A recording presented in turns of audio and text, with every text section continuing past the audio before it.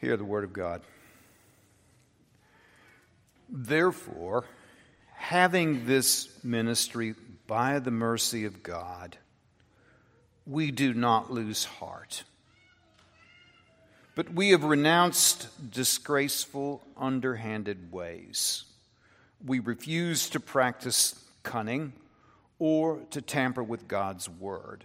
But by the open statement of the truth, we would commend ourselves to everyone's conscience in the sight of God. And even if our gospel is veiled, it is veiled only to those who are perishing.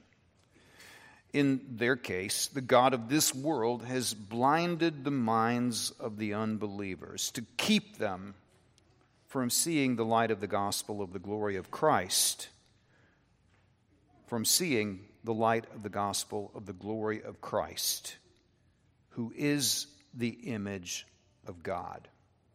For what we proclaim is not ourselves, but Jesus Christ as Lord, with ourselves as your servants for Jesus' sake. For God, who said, "Let light shine out of darkness," has shone in our hearts to give the light of the knowledge of the glory of God in the face of Jesus Christ. Thus ends the reading of God's holy word.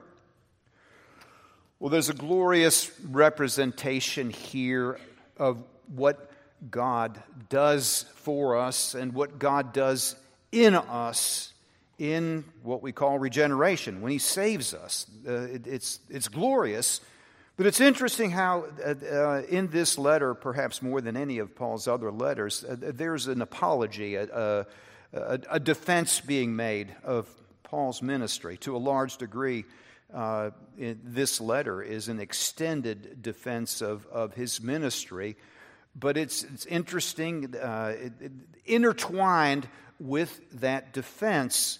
The gospel comes out over and over and over as Paul explains, this is what I'm about, this is what I'm doing, and Jesus shines forth in the midst of that. And Paul had to make this defense. He'd planted this church, he'd started this church, but while he was away, there came these false teachers and insinuated themselves into the life of the church somehow. And there it appears were not just heresies and people who are not really part of the church, but also errors also from within the church. But now he's addressing in particular these who are a threat, being false teachers. So much of this chapter and the one before it is taken up with this idea of the glory of God shining in the ministry of preaching. And Paul, in the previous chapter, had addressed this idea, contrasting his ministry with that of Moses. Moses was a great man, a faithful man, a man who did what God called him to do, but there's more glory in the ministry of the apostles. In Moses' ministry, there's an exposure to God, but God is also partly veiled. In Paul's ministry, in the apostolic ministry, there is this possibility, prospect, and purpose of you having an encounter with the living God. And if God is ultimate reality, which He is, then there's nothing better and nothing that we need more. When I was a student, before I became a Christian, I was introduced to Eastern religions, and I had an interest in, I studied Hinduism and Buddhism and other Eastern religions. I took college courses, I read books and more. And I was fascinated by the Eastern idea of enlightenment. And what do I mean? Well, in Christianity, we believe that the ultimate or the absolute is a personal being, that God is a person whom you can know, whom you can have, as it were, a sort of a face-to-face relationship with. But in Eastern thinking, God is not a personal being. It's more like the idea of the Force in the Star Wars movies, although if you look closely, you'll notice they slip a lot and attribute a will and purposes and so forth to the Force.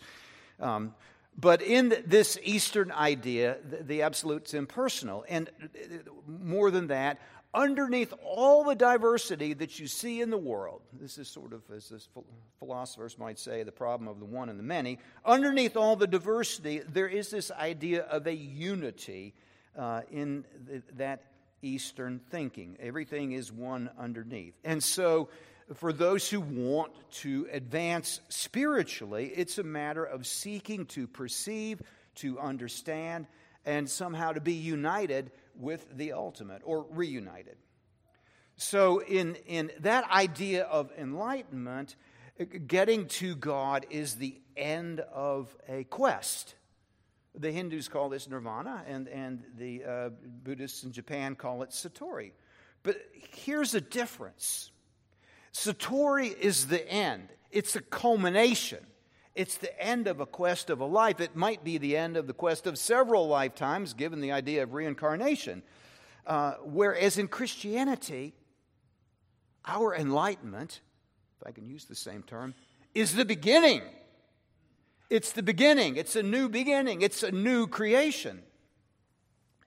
So, but then think again about this idea. What are they pursuing? Christianity teaches that in truth, no one really wants to know God. There is none who seeks God, as the psalmist puts it, as Paul quotes in Romans 3. No one does, really.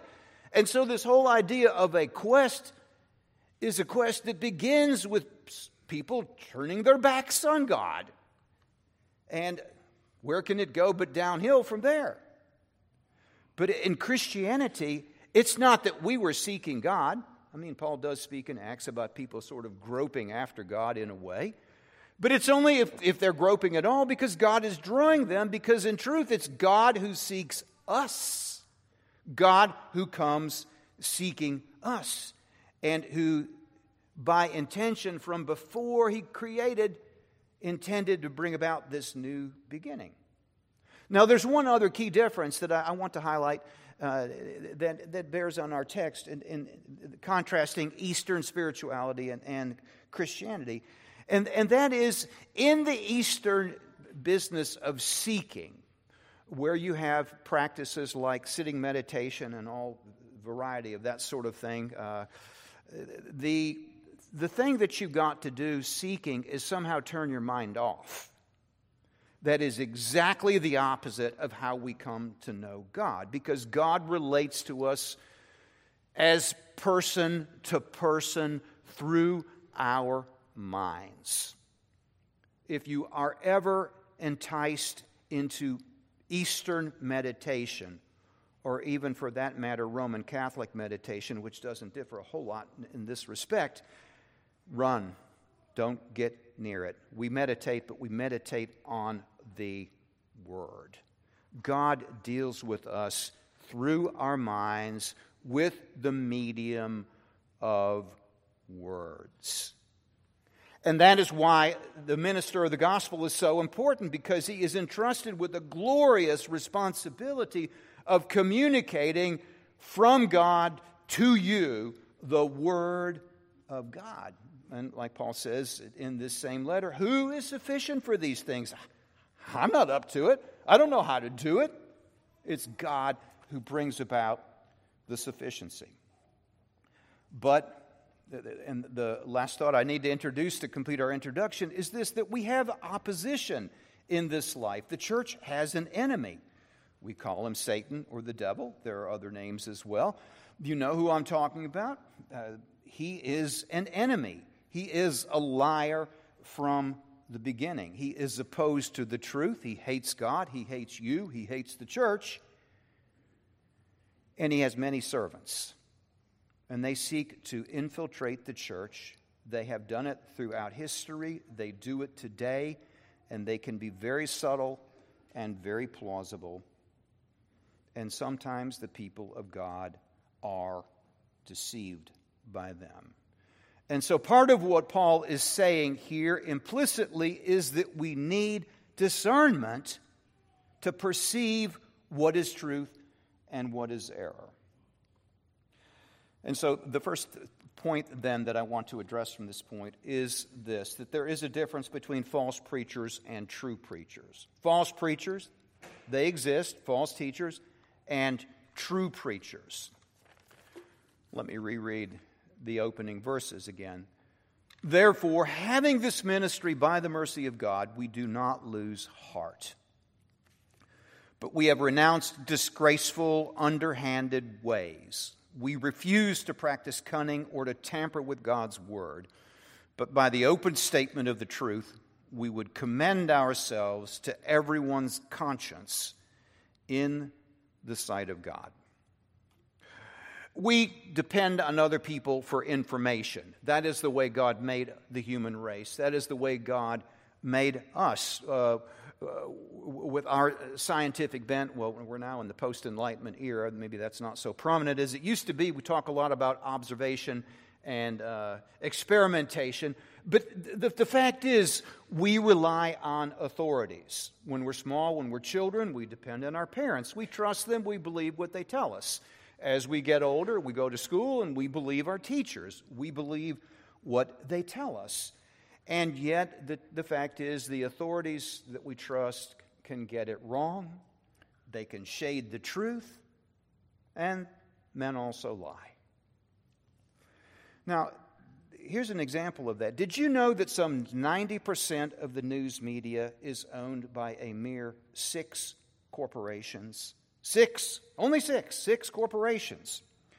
And if you delve into this, and by the way, this is public knowledge. When I did a search on it, I pulled up half a dozen different sites where I found this. I found, for instance, a good graphic of it at Business Insider. But if you delve a little further into this and you look, okay, who owns these corporations, you'll find the same institutional investors are the top 2, 3, 4 institutional investors in all 6 of them. And then if you look at those institutional investors, you'll see that they're heavily invested in one another. And so what you might mistakenly think is a diversity of voices that you might get between the Los Angeles Times and the Atlantic, CBS and NBC and so forth, may really be far less diverse than and far less objective than you think, because they can just as easily be representing the viewpoints of media company executives and investment firm executives. And the fact of the matter is, there are people who seek to control you by controlling what you think. And on the other hand, it's also an evident fact, as we've seen in the last 2 years especially, when people try and get some truth out and put it on social media, they get censored. There are people who have, powerful people, who have an interest in suppressing the truth. And so the thing that I'm trying to illustrate is the idea that people who communicate and represent what they're saying as objective fact and truth quite often are not giving you what they say they're giving you. And we need discernment. We need to know which authorities we can trust. And all the more with regard to the things of God. Since the days of the apostles, the church has been plagued with deceivers. Jesus spoke of false prophets and false Christs, and I can't recall even a single letter in the New Testament, unless perhaps the book of Hebrews, where it doesn't warn against false teachers. They are there. Paul says in another letter, evil men and impostors will proceed from bad to worse, deceiving and being deceived. And in the New Testament, it was already an old problem. Jeremiah had to contend repeatedly with false prophets, and God said to Jeremiah, they are causing my people to trust in lies. Those false teachers are still with us. But Paul says we have renounced disgraceful, underhanded ways. We refuse to practice cunning or to tamper with God's word. What I want to do, continuing this point now, is to point out some of the characteristics that Paul identifies here just in passing. First of all, disgraceful, underhanded ways could be rendered the hidden things of shame. And what he's saying is There are people who represent themselves and what they're saying to be one thing, and what the reality is something different. They are concealing what their true motives and what their true agenda is. Well, then there's this word cunning. The Greek word is panorgia. It literally means a readiness to do anything. There are people who will stop at nothing. There are people who will stoop to anything. And in some cases, they have wormed their way into the church. Interestingly, Francois Rabelais, one of Calvin's great adversaries, wrote a book called Gargantua and Pantagruel. It's a bawdy book, but it's hilarious. And in the book, there's a character whose name is Panurga. It's just a transliteration of this Greek word. He's a young, highly educated man, but he's also a cheat, a womanizer, a thief, a gambler, and he's always out of money. Now, in fiction, it's hilarious, but in the church, it's deadly serious. So Paul is warning as he goes, and he delays getting to this until he gets to the 11th chapter, or 10th and 11th chapters of this book. But at this point already, he's already warning. Here are people who are out to seduce you. Watch out. Recognize these signs and understand to watch out. They're flatterers. Given what we see in these letters, in all likelihood, they're Jewish. They know the Bible somewhat. They're plausible. They've gained a following. But their lies are deadly. They are sneaky and underhanded. They twist the words of the Bible to suit their end. Now, how do we apply this? Well, for instance, whenever you find someone who's advancing an interpretation of the Bible, of a particular text that is novel, that doesn't match up with the commentaries, on the one hand, it is true that from time to time, new light, as it were, does break forth. I don't mean new revelation, but we do come from time to time to understand something better. But if you hear something that contradicts the established truths that are enshrined in our confessions and catechisms and creeds, beware. Beware. Those things should make all sorts of red flags pop up in your mind. Now, there's another thing, and that is that these false teachers, we don't see it so much in this passage here, were attacking the apostle. They're attacking apostolic teaching, in other words. And there, too, the same red flag, where apostolic teaching is being challenged, where somebody, say, for instance, goes to the 2nd chapter of 1 Timothy and says, oh, this passage doesn't forbid women preaching and women in the eldership. That is the understanding of the church that was here all the way into the mid-20th century. And all of a sudden we have novel interpretations and that say that's all wrong. Well, and thank God he's raised up champions who've addressed those challenges. But this sort of thing happens all the time. Beware of people who creep into the church and attack the church's historic teaching as it has come down to us. But there's another thing. From time to time, people will appear in particular churches who begin in subtle ways, and sometimes not so subtle, to attack the leadership of the church. When you are hearing criticism from some newcomer, or for that matter, someone who's been here, of your elders, of your pastor, that should make red flags pop up. Now, our pastor and our elders have already addressed, I believe. What do you do in those cases? You go talk to a pastor. You go talk to an elder. You tell that person, if you don't go talk with the pastor, if you don't go talk with the elders, I sure will. Those are red flags. Now, there's another thing, and that is you can watch people like that closely, and sometimes at least you're going to see a contradiction between their public life and their private lives, which is another warning. Well, so much for things that warn you about false teachers, but Paul has more to say here that shows the contrast between the real and the false. And so let me begin now with this first verse where he says, having this ministry by the mercy of God. Paul knew his own history. And as in 1 Timothy, he says that, talking about how this is the faithful word and true, that Christ Jesus came into the world to save sinners, of whom I am chief. Paul the murderer, Paul the Pharisee, Paul the persecutor of the church knew what he was. And so here when he says, by the mercy of God, he is saying, I just can't get over the fact not only that he's forgiven me, having the blood of his servants on my hands, he's actually given me this privilege. I can't believe a minister of the gospel ought at least periodically give evidence of the fact that he realizes he is a highly privileged person to be a servant of the word. It is a glorious privilege to be doing what I'm doing right now. And it ought to be evident that we believe that. That's the first thing. But then the second thing is, Paul is straightforward. He's honest. He's above board. You may remember in the first of these Corinthian letters, he says, when I came to you, I didn't come with words of wisdom. I didn't come with rhetoric like the Greeks are so impressed with. He was straightforward. He was plain spoken. He was honest and above board. And what he was publicly, he was also privately.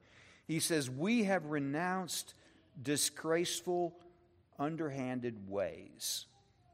We refuse to practice cunning or to tamper with God's word, but by the open statement of the truth, we would commend ourselves to everyone's conscience in the sight of God. Paul didn't twist things. He didn't flatter people. You are blessed in Pastor Stewart and in Pastor Lockhart with two men who are straightforward, who are above board, who don't hide their own warts. They are open about their own weaknesses and failings, and they handle the Word of God with reverence. That is a huge thing. That's a huge thing. They also will tell you things that your natural inclinations don't want to hear. They will point out things about us, our various and sundry sinful habits, the things that we still struggle with. Big things, mountainous things. They point those out. Though there are plenty of things in the Bible that can be rather uncomfortable for us to talk about. But my dear brothers, don't shy away from doing that. They are forthright and they are bold. And what a blessing you have in these two men. They are men of God.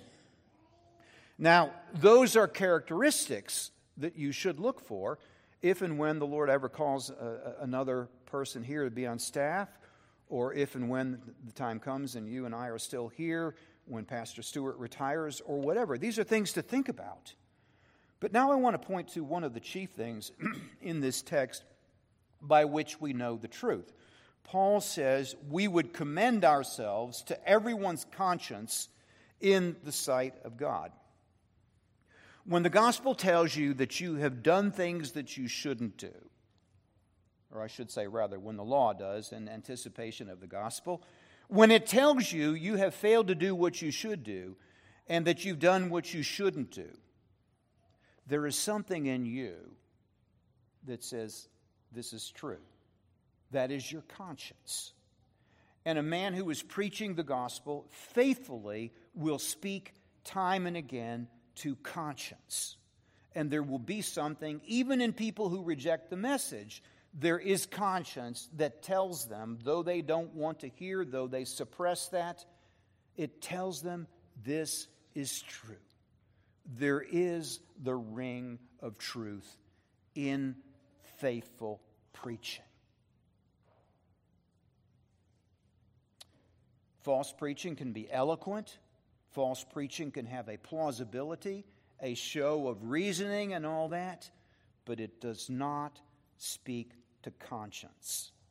The ministers of the Great Awakening in this country back in the 18th century, Jonathan Edwards in particular, noticed this. Noticed that in contrast to the false preaching of the Unitarians that was already getting started back in that day, and even the preaching of Arminians, did not address the conscience like this, and consequently conversions were scant or non-existent in those settings. But where the gospel is faithfully preached, it will smite the conscience, and there will be people who hear it when God says, "You are the man or woman." Well, so much for the contrast between true and false preachers. What I want to move on to next is that evidently one of the things that Paul was challenged with was the question, why is it, if what you're saying is true, why is it so many don't believe it? Why do so many people reject this message? Well, Paul has an answer here. Reading now in our text from the 3rd verse, Paul says, "And even if our gospel is veiled, it is veiled only to those who are perishing." Now, in speaking of this contrast and speaking of a veil, Paul's looking back at the previous chapter, which looks back to that time in the Exodus when Moses and Israel were at Mount Sinai, and Moses was going up on the mountain to get the words of the law, of the covenant, and coming down from the mountain and then relating what he'd heard from God to the people. And as he did that, he would go up and spend time with God and come down the mountain, and some of the glory of God somehow rubbed off on Moses. And so his face glowed with this glory of God. And Moses, after he'd finished communicating what God had given him, would put a veil over his face so that the people of Israel could no longer look at that glory. Paul here sees this as a metaphor for the state of the hearts of those Israelites. They didn't really want to know God.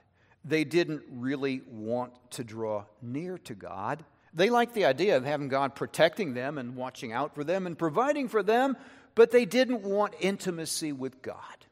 They wanted God to stay at a distance. We're told after the 10 Commandments were given, they said to Moses, "Please don't let him speak to us again like that or we'll die." And at the time, God approved of it, but he also saw what was behind it. So Paul sees this here not just as a picture of the state of their hearts, but the state of your heart and my heart in their natural condition. We don't want God any closer naturally. We don't want to know God. We would like to unknow what we already know of God. Paul says that we suppress the knowledge of God. We suppress the truth that we already know about God. We don't want to hear. And when God draws near to you and shows you things about yourself that you don't want to know, the natural response is to stop up your ears. But the gospel tells us things about ourselves, doesn't it? All have sinned and come short of the glory of God. There is none righteous, no, not one. All have turned aside. Each has gone to his own way. And other things like that. The heart is deceitful and desperately wicked. Jeremiah put it. That's the veil. That's the fallen condition of the human heart. Jesus said they would not come to the light because their deeds were evil. And the coming of Christ into the world in John's Gospel in the prologue is represented as light coming in to darkness and shining. By nature, we don't want to know the truth. But you need to hear this. I need to hear this. There may well be people here this evening who are hearing it. You've heard it before, but you've never really listened. And I plead with you, listen now, because there's a warning in what Paul has to say here. Even if our gospel is veiled, it is veiled only to those who are perishing. These words, those who are perishing, Paul has already used before. He says the word of the cross is foolishness to those who are perishing, in his first letter. And what he means is human pride and human stubbornness and obstinacy of heart is such that we reject the gospel out of hand. But why does he say perishing? What he means is people who stubbornly reject the gospel and go on doing it, are hell-bound, are on their way to destruction. That's what this word means, destruction, on the way to hell. And it's even more serious than that. In verse 4 of this chapter, he says, in their case, the God of this world has blinded the minds of the unbelievers to keep them from seeing the light of the gospel of the glory of Christ, who is the image of God.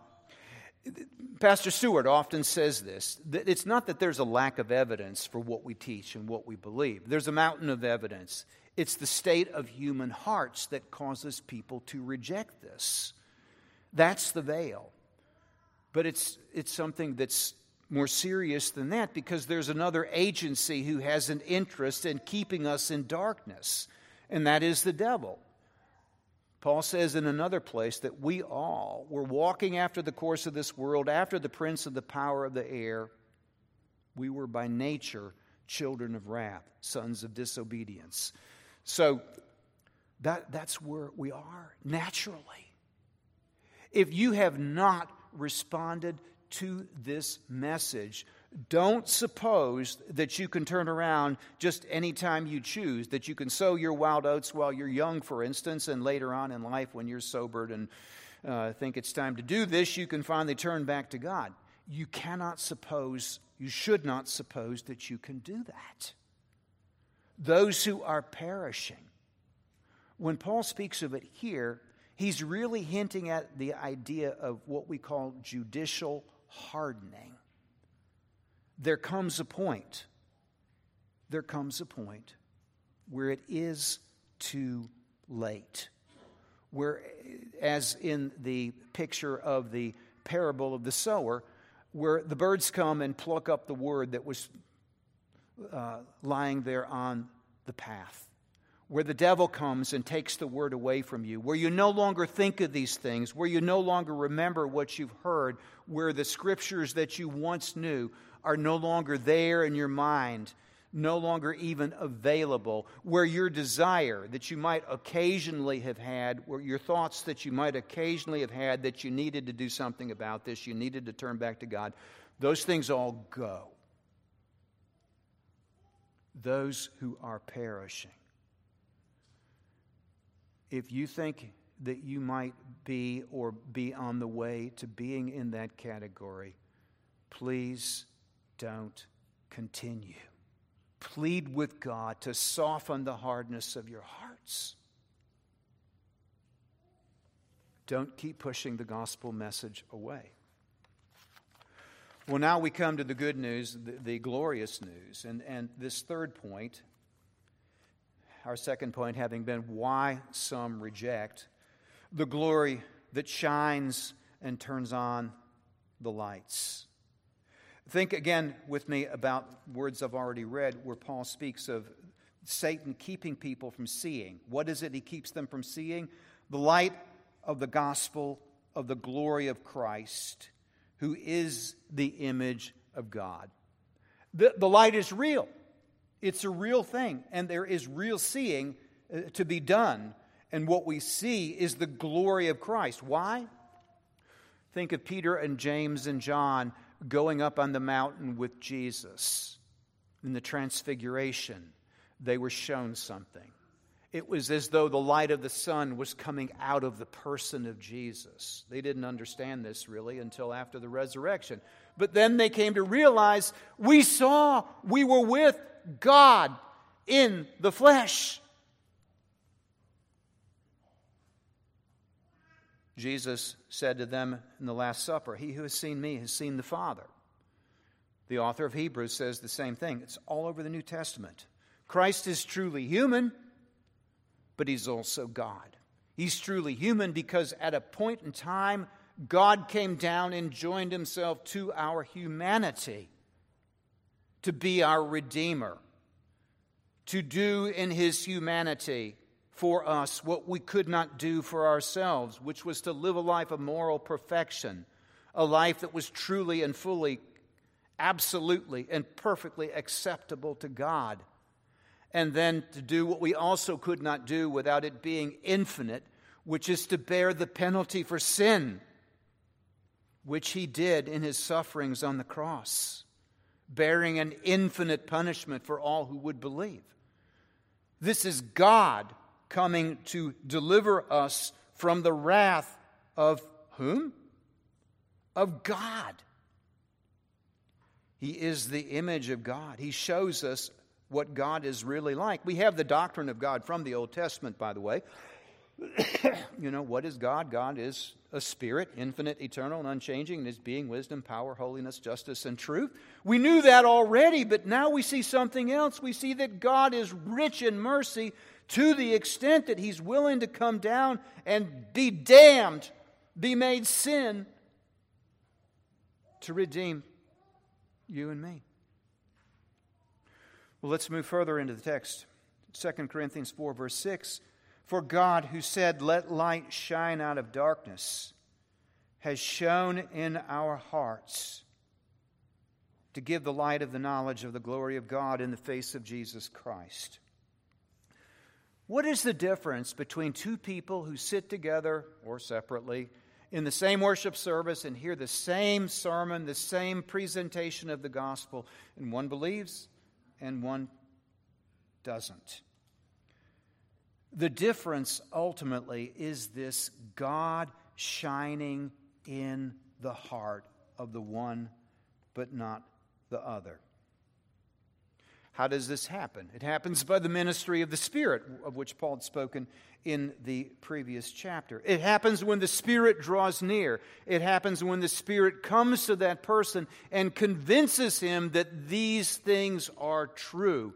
And he does that not just from the outside, but moving in, taking up residence in the heart of a person, softening, transforming, changing, giving them a new heart.